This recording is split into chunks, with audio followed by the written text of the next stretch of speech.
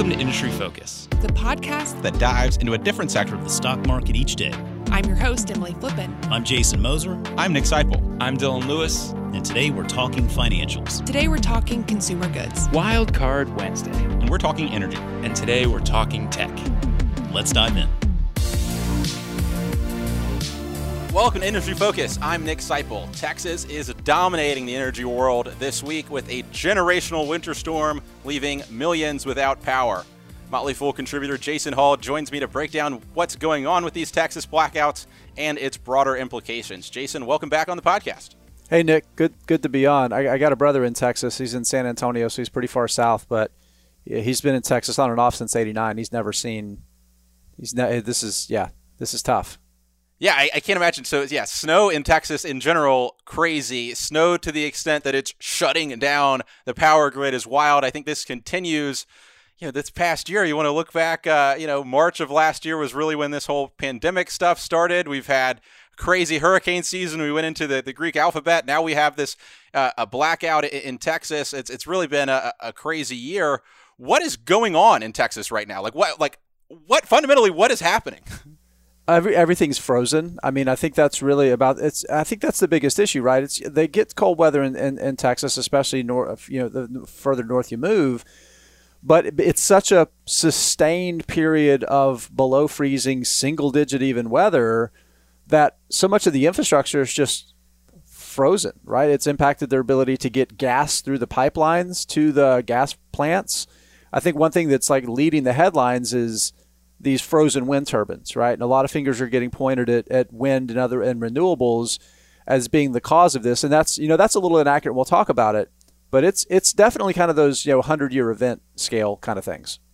Right. It's the type of thing where, certainly there was some wind production impacted, frozen by these temperatures, but that alone wasn't what did it. It was lots of these factors all coinciding at once. Pipelines frozen shut, even had a nuclear plant with some freezing of water involved in it was a frozen sensor that shut down that facility, yeah. Right. So all these things frozen shut. I think one thing that's remarkable is you can winterize these facilities to be prepared for these types of events. Texas had a similar blackout in the past, not a multi-day blackout as we've seen this past week, but in 2011 faced rolling blackouts due to a winter freeze. The federal regulators actually advised the Texas grid operators to winterize its grid to prevent further problems. Those steps weren't necessarily taken, and now we are where we're at today. When you think about that, if you're someone in Texas and you said, "Hey, we didn't winterize," what explanation do we have for those folks? So a couple things, right? This is you start looking at the there's always disaster planning, and I think it's ERCOT, right? That's the Texas Electric Reliability Council of Texas. I'm sure lots of people know what that means today. I did not know what that organization was before this week. Elon Musk went so far as to call them out in a tweet saying they're not living up to the R in the name, which is the reliability. Of course, Musk has relocated his residency to Texas, and there's plans for the company involving the state. It's tough, right? Because you have disaster planning, but Nick, you and I were talking offline about philosophically, where do you draw the line, right, between the capital investments that you want to spend and the costs for planning for something that most people will never experience in their lifetime? And there's there's this crazy confluence of things that have happened, right? So one of the things that a professor who covers energy and also looks at environmental aspects, meteorological, pointed out that one of the things that was happening is ERCOT allowed some of these power producers to bring facilities down for maintenance to prepare for the summer peak when they had some line of sight in forecasts that were close enough to be relatively predicted that there could be risk to the grid of some outages. So there's if you go through it, there's it seems like there was just systemic things, lots of little things, right? Almost death by a million paper cuts, so to speak. Do you think that's a good way to think about this? Yeah, I think so.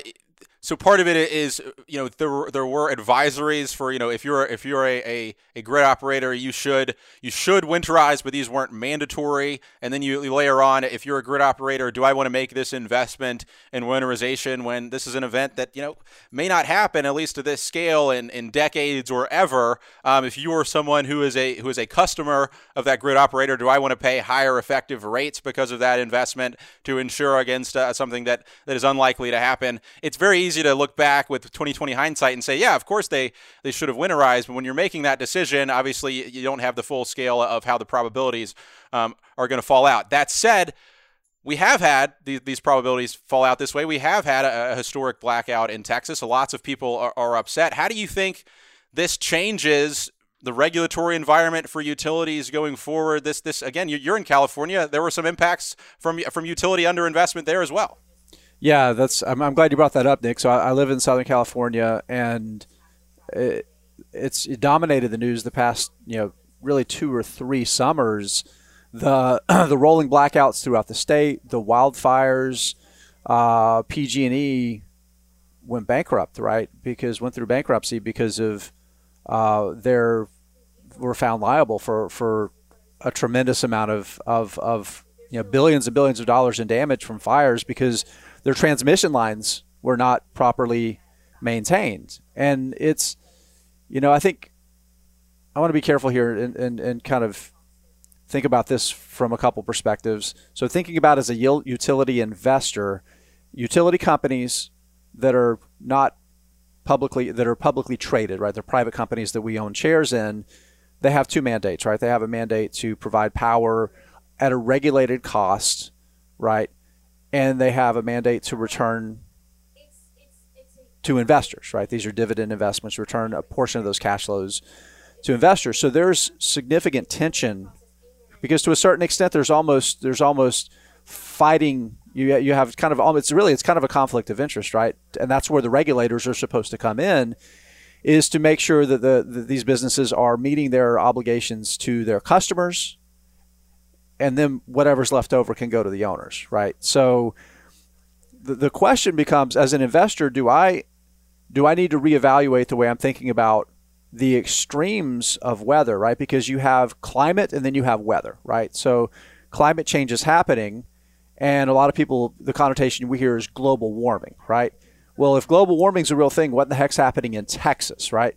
And it's actually kind of part and parcel that there are more extreme weather events. Think about the hurricane season. We talked about how much longer it's become, how many more, large storms we're getting. And I think investors just need to be a little more cautious about what's the worst case scenario you want to think about if you're investing in any utility that's in an affected area, because at the end of the day, these are supposed to be safe, stable investments that can generate some sort of meaningful rate of return and generate income, right? Yeah, certainly. So you had some of these utilities that were forced to buy power on the spot market at prevailing prices, which were heavily inflated, and then to deliver power to customers at those lower regulated rates. So some of those utilities caught in those positions. Another thing to think about, Jason, or that I've thought about, is you talk about utilities are regulated. There are certain requirements around the investments they need to make and those sorts of things. If there is some shift coming out of this, when you look at what's happened with PG&E and the goings on in Texas, that ups the requirements of capital that these companies have to put in to insure against these types of events, there is a story you could tell that future returns for holders of those utilities could go down. Just capital requirements go up, capital that's available to go to shareholders goes down. We'll have to see what happens, but I think there's going to be some wide-ranging implications. I think it's important to note that power is starting to come back in Texas this morning. I think they were down to about 500,000 people without power.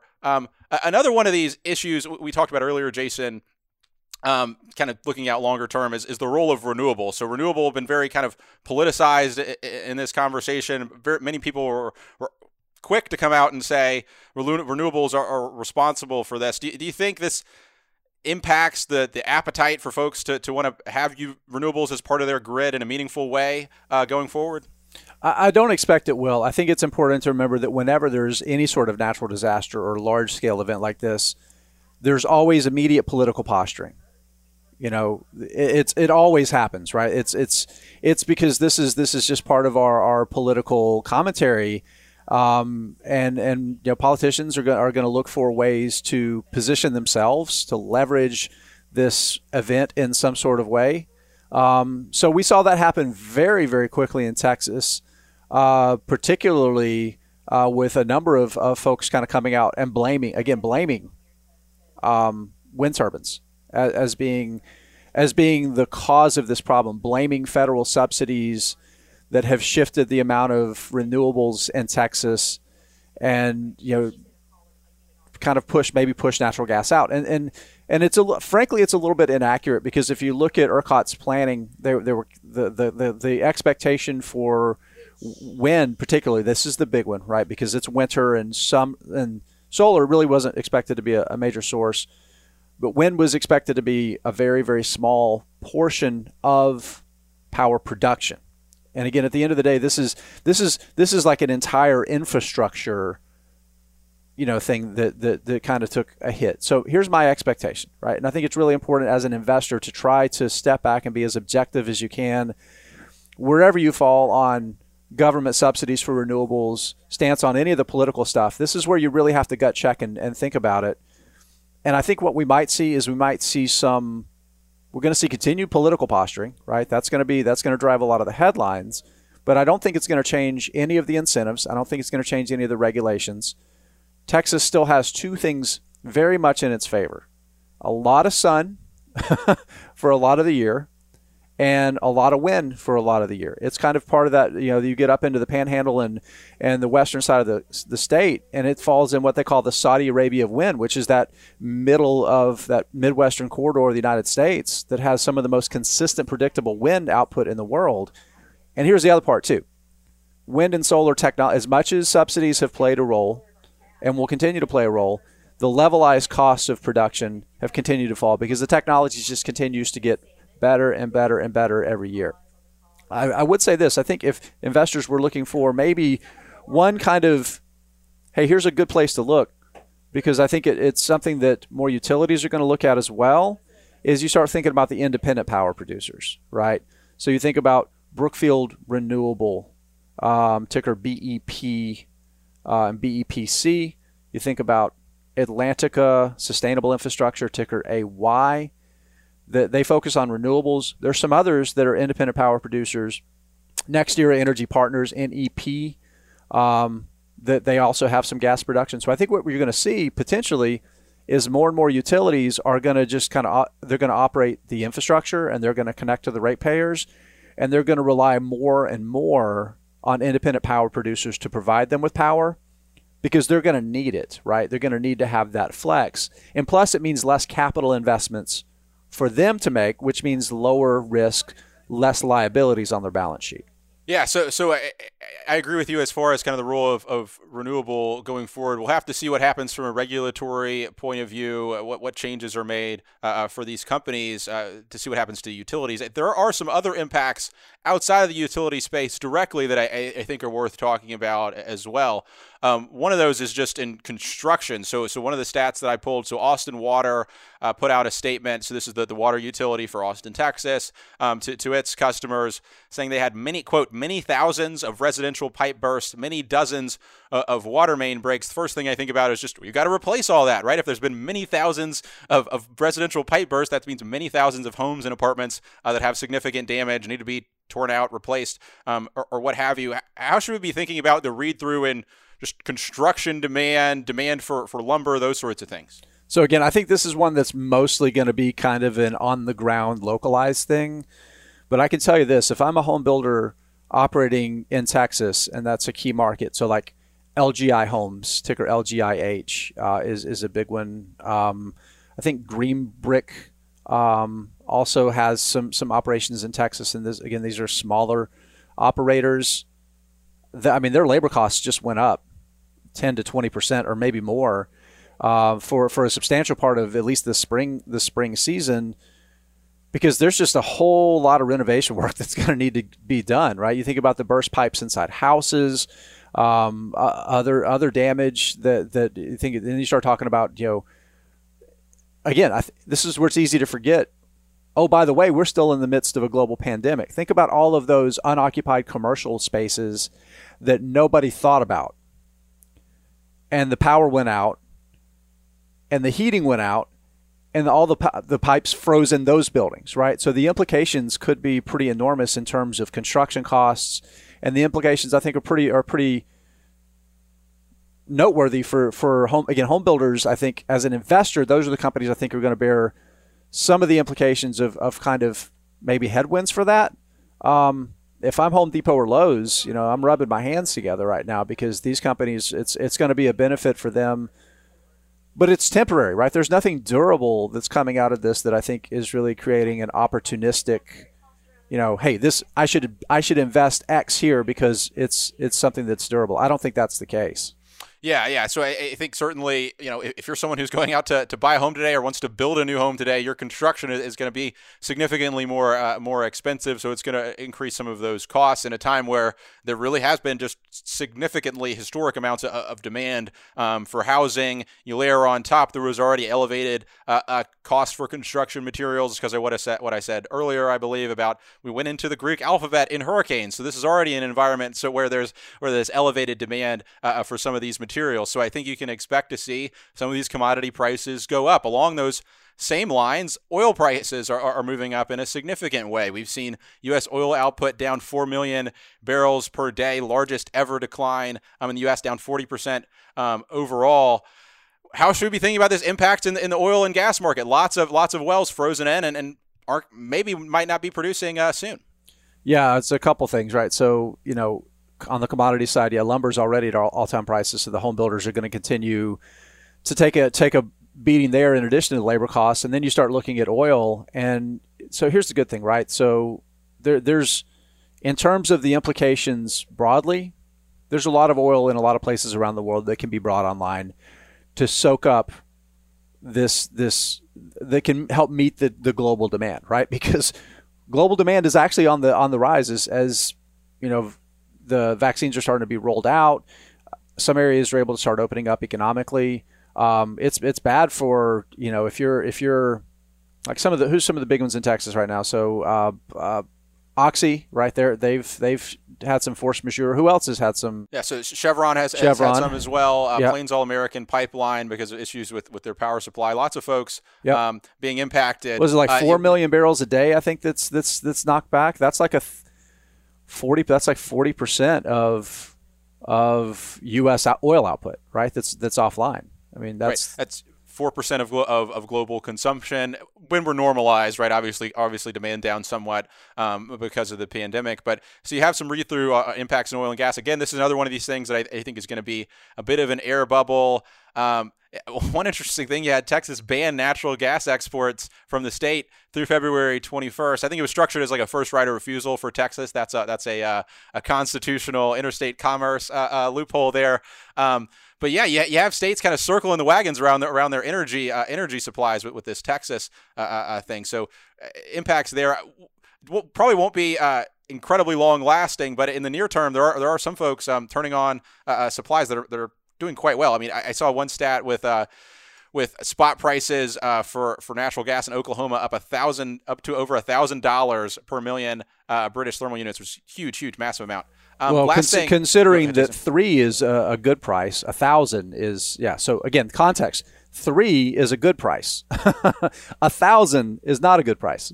Yeah. So one of the things that we were talking about before the show, Jason, and this isn't like an absolute answer because we're talking about inflation and macro stuff that is maybe a little mushy, but you're going to see lots of people come out and say, listen, lumber prices, all-time highs, oil and gas shooting up to crazy highs. I'm sure copper or other types of construction materials are going to be up, and they're going to point to that and say, listen, guys, inflation is going through the roof. We've been calling for inflation for years. The Fed overshot on their interest rates. We need to watch out for inflation. What's your response to that? Thoughts on those types of sentiments? Yeah, I think we're gonna see some sort of, this is going to reflect. It's going to be reflected in the inflation numbers to some extent, for probably a quarter. But again, this is Texas. This isn't Texas is one of the largest states. Texas drives economically, costs a lot. But again, I don't think this is going to be meaningful or durable. So I don't think this is the kind of thing that you think about as true inflation, because again, it's just kind of a blip on the radar.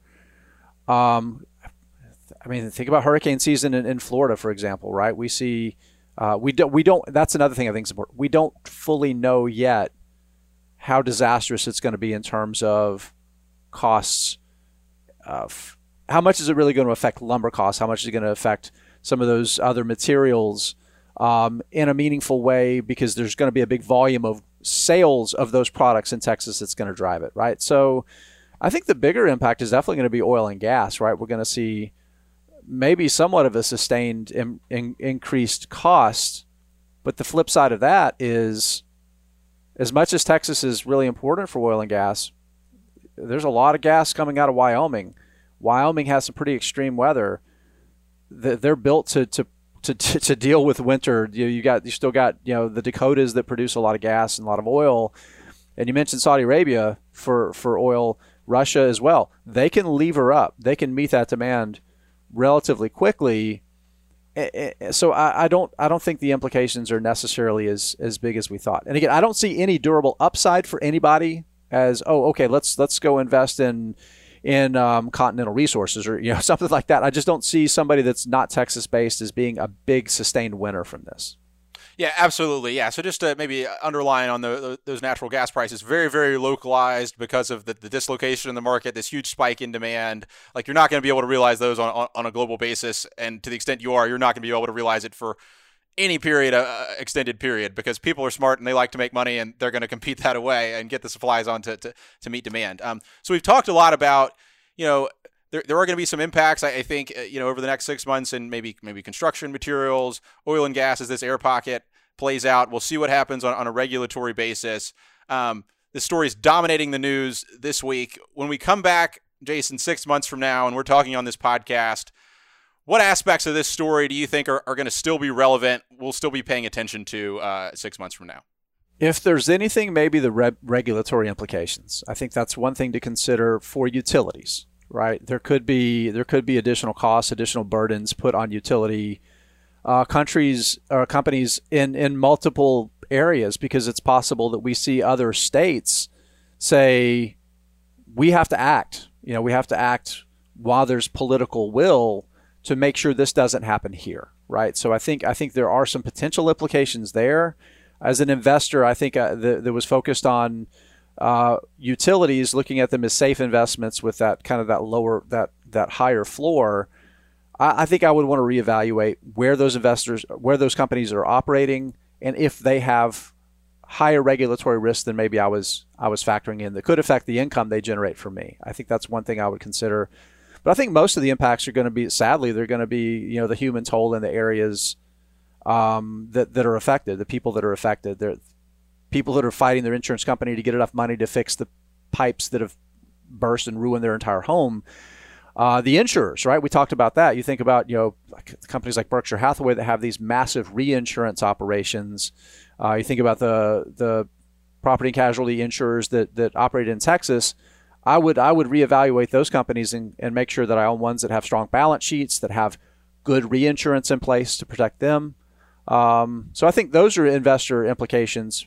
But I think in general, 6 months from now, it's just going to be the people of Texas that are still trying to recover. Yeah. Big takeaway for me is things that have never happened before happen all the time. This is an example. Lots of things we've seen in the past year is an example. You're going to see lots of things like this as an investor. Be prepared for them. Don't be surprised. And we'll talk about them as they happen. Jason, thank you for joining me on the podcast as always. This was great. I'm glad we could pivot to talk about something timely like this to our listeners in Texas. Anybody that's affected by this, we're thinking about you guys. Like I said, I have a brother in San Antonio. Luckily, they're far enough south that they haven't been really harmed, but they've had a few inches of snow and still having some cold weather. So we're thinking about you guys, and just wish everybody to be safe and careful out there. Yeah, all the best wishes from all of us at The Fool. As always, people on the program may own companies discussed on the show, and The Motley Fool may have formal recommendations for or against the stocks discussed, so don't buy or sell anything based solely on what you hear. Thanks to Tim Sparks for mixing the show. For Jason Hall, I'm Nick Seipel. Thanks for listening, and Fool on.